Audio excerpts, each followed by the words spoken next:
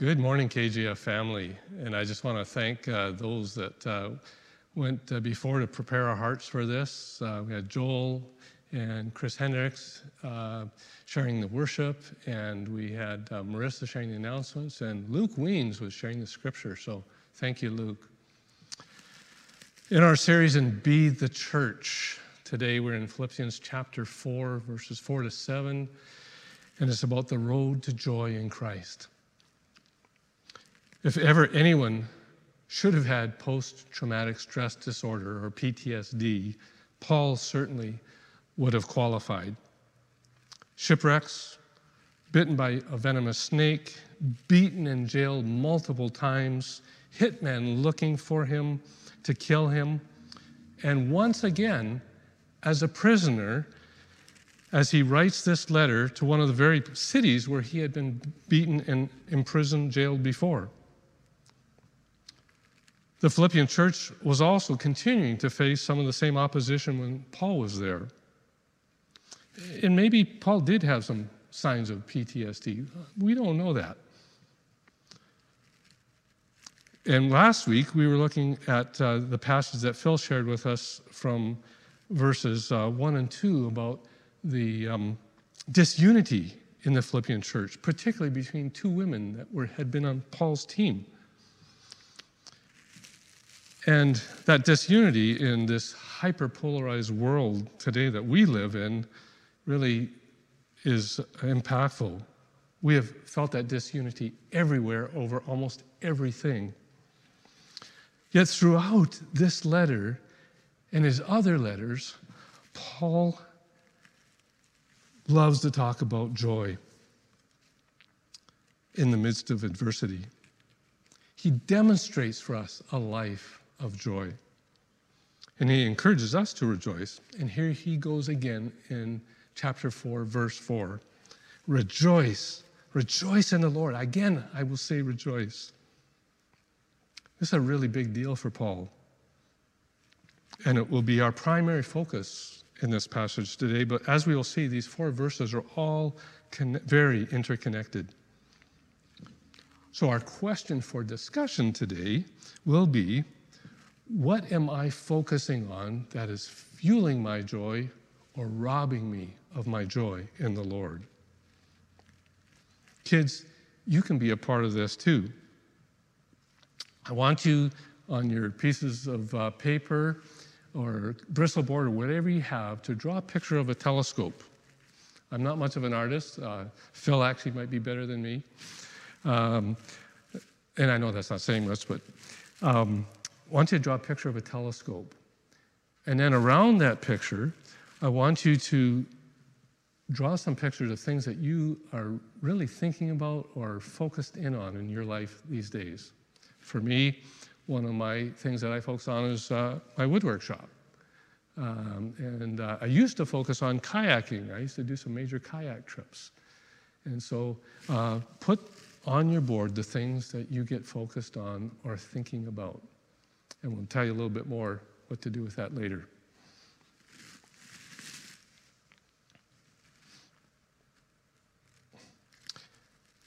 Now, many of you might not characterize Garth Walker as being an overtly joyful person. I know that I can tend to be a bit serious at times.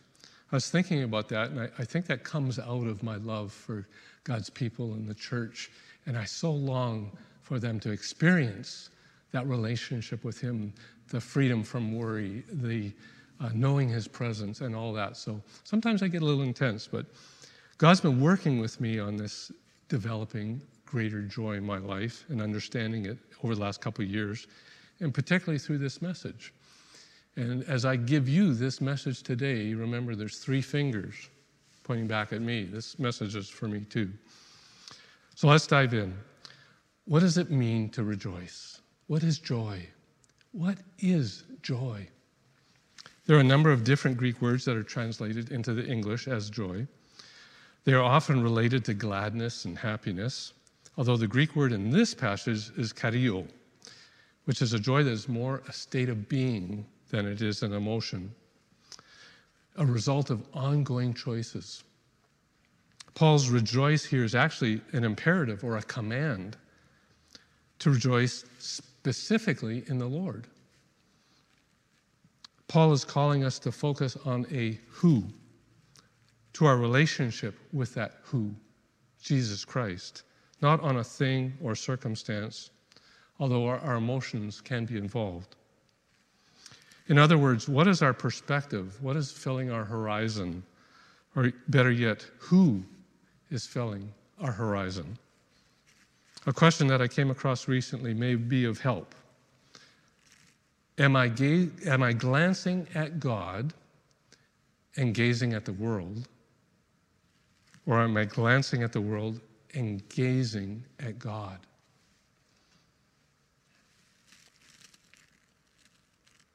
That is why the kids' activity is about the telescope and what they're focusing in on.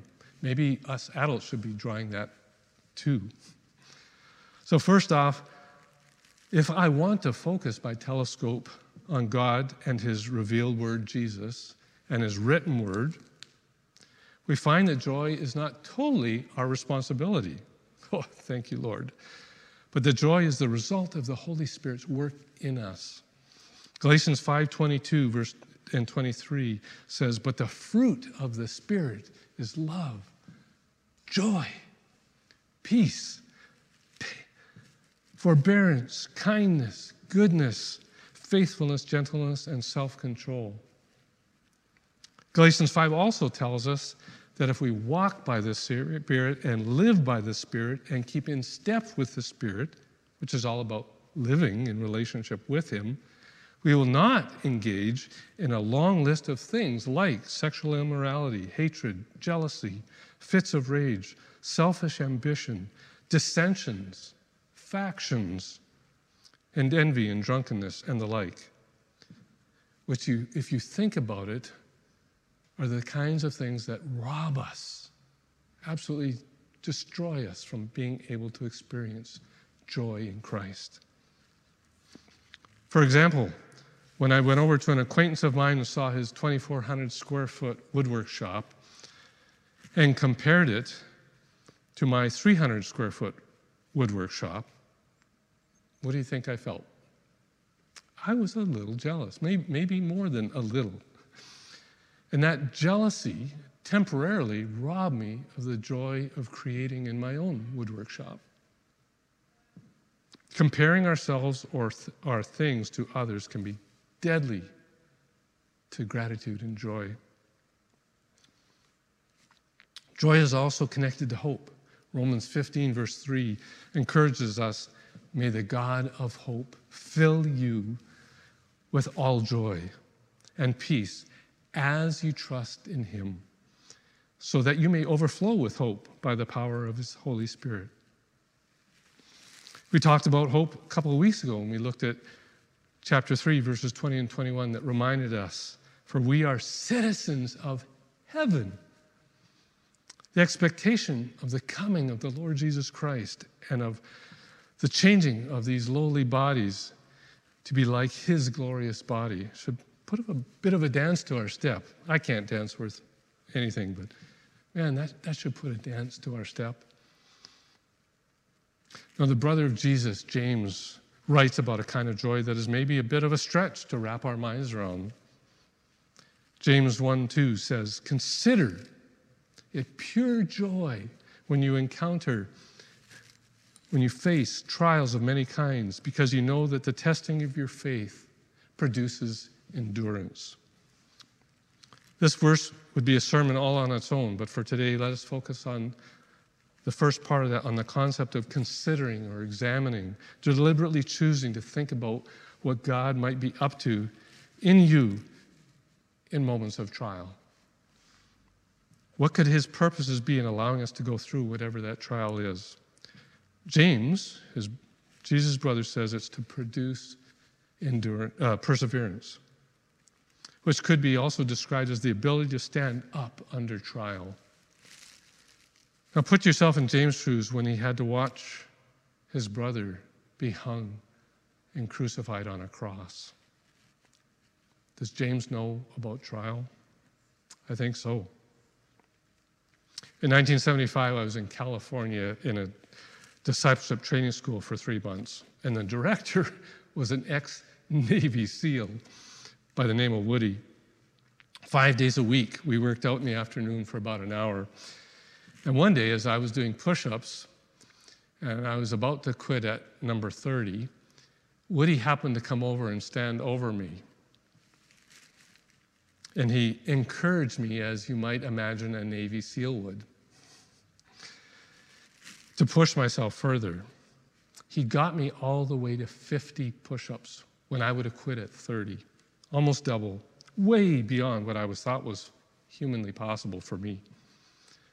Now, gradually, the pain went away over a couple of days, and I did get stronger over time. I have never forgotten that lesson in perseverance. Can we view our trials in a similar light as our training? I wonder what will happen to the North American church when real persecution comes, when our lives will be on the line if we claim to follow Jesus. Back in Philippians chapter 2, verse 13, which follows just after that 5 to 11 passage that we're trying to memorize as a church community, where Christ models for us the heart of a servant, of being obedient to the point of death, even death on a cross, the greatest trial that has ever occurred on our planet.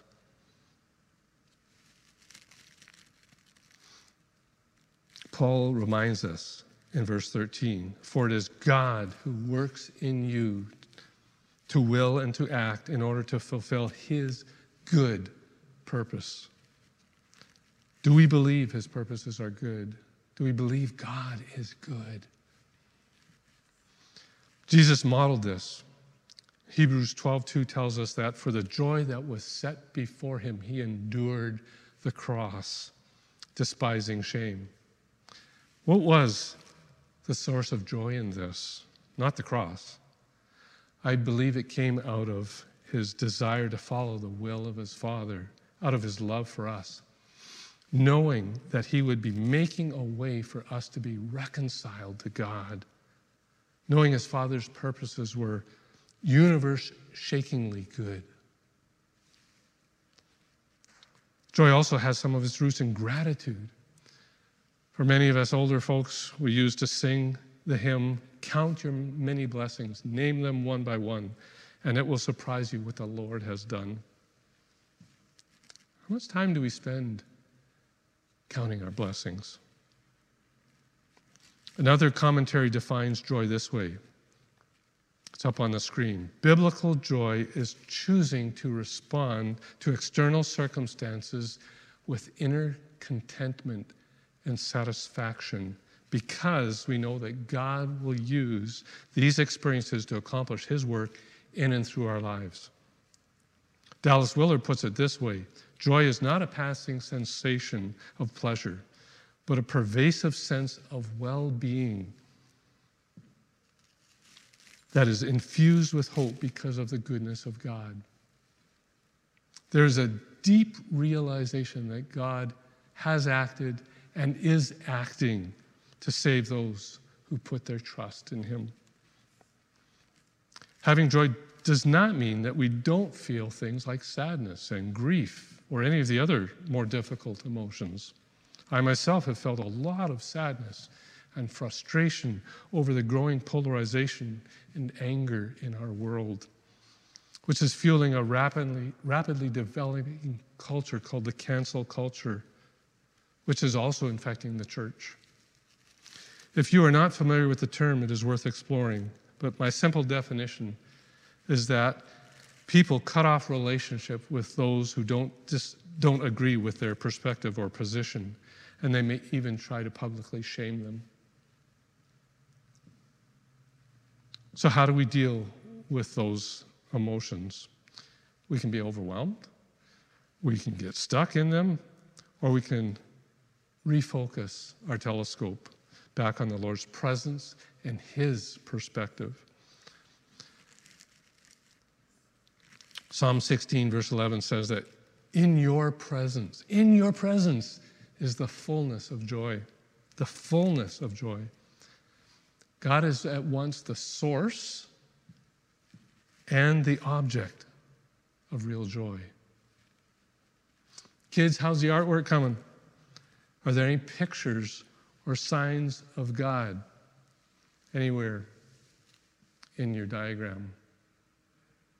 And if there are, where have you positioned them? Are they in line with the focal point of your telescope? And if they're not, maybe you want to put one on another piece of paper and put it over something else. I'll let you work on that.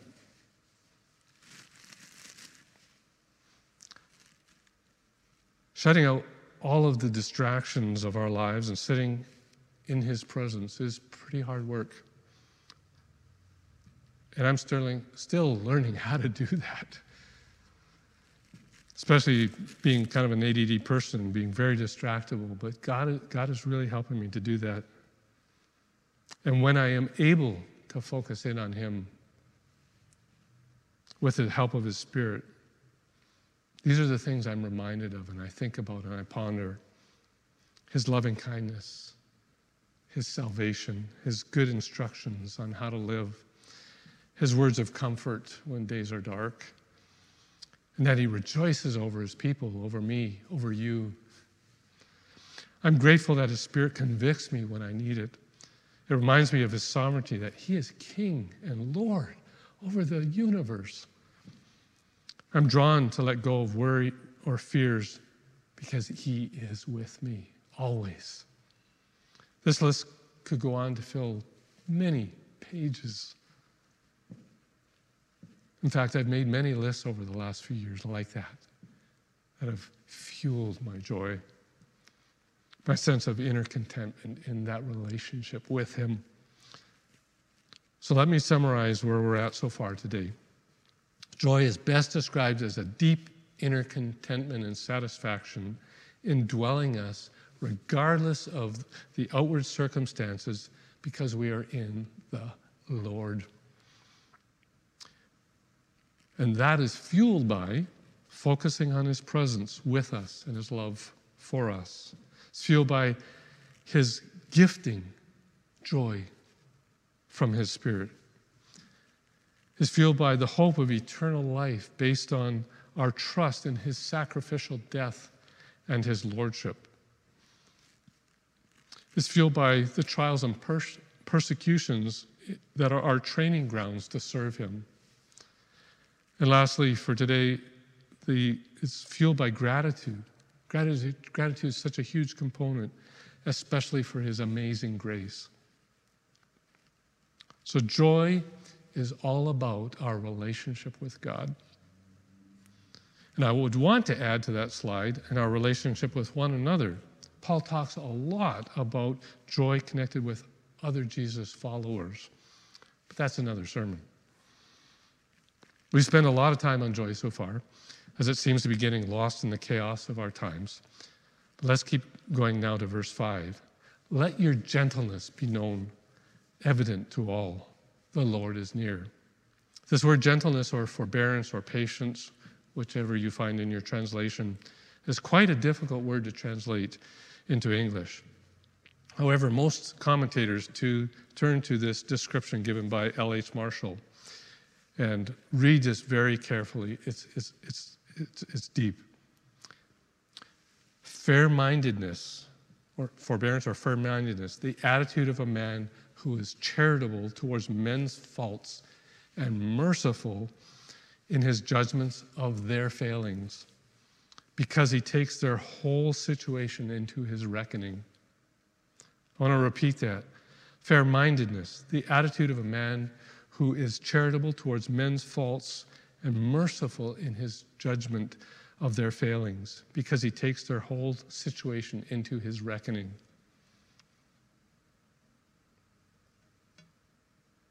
Perhaps graciousness is one word that might describe that. And in this context, an attitude of willingness to yield under trial, which will show itself in a refusal to retaliate or attack.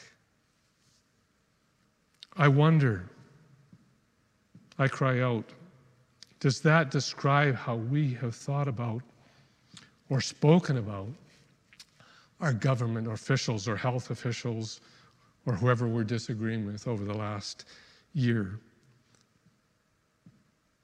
Is that joy, that inner contentment, that fair mind, that forbearance, that gentleness, is that evident to people, or do they just see an angry person, a hurting person, a frustrated person, a person demanding their rights? Do they see our joy? Related to government authority, I want to throw an idea at you. It's a question that I pose. I'm going to read this because I mess this up all the time. Is expecting people who do not know Jesus and who do not have his Spirit is expecting them to always act rationally, justly, fairly, or with love? Is that rational? Is that expectation anywhere near realistic? And these expectations rob us of joy. We have a hard enough time as Christ followers to be fair and just and loving. I suggest that we need to adjust our expectations. Paul's call to have a gracious heart, made possible by God's grace to us, is accompanied by a reminder that the Lord is near. As I read this, I was immediately reminded of when Judas and the Roman cohort came to arrest Jesus in the Garden of Gethsemane. And Peter whips out his sword and cuts off the slave's ear. And Jesus says, "Whoa, put your sword away, Peter." And he heals the slave's ear. And two thoughts come out of me, of this for me. The first is that we must look to Jesus first before we react or retaliate or make a decision, especially when things are unjust and unfair.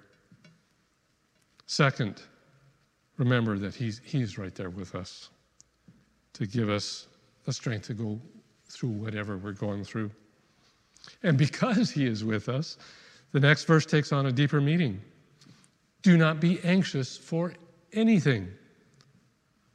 Do not be anxious, worried, or fearful about anything. Wow, is that truth ever needed in our world today? Even before COVID hit, anxiety was running at pandemic levels across our globe. Back then, when I was still had my counseling practice open, a significant number of the people in my office were experiencing anxiety.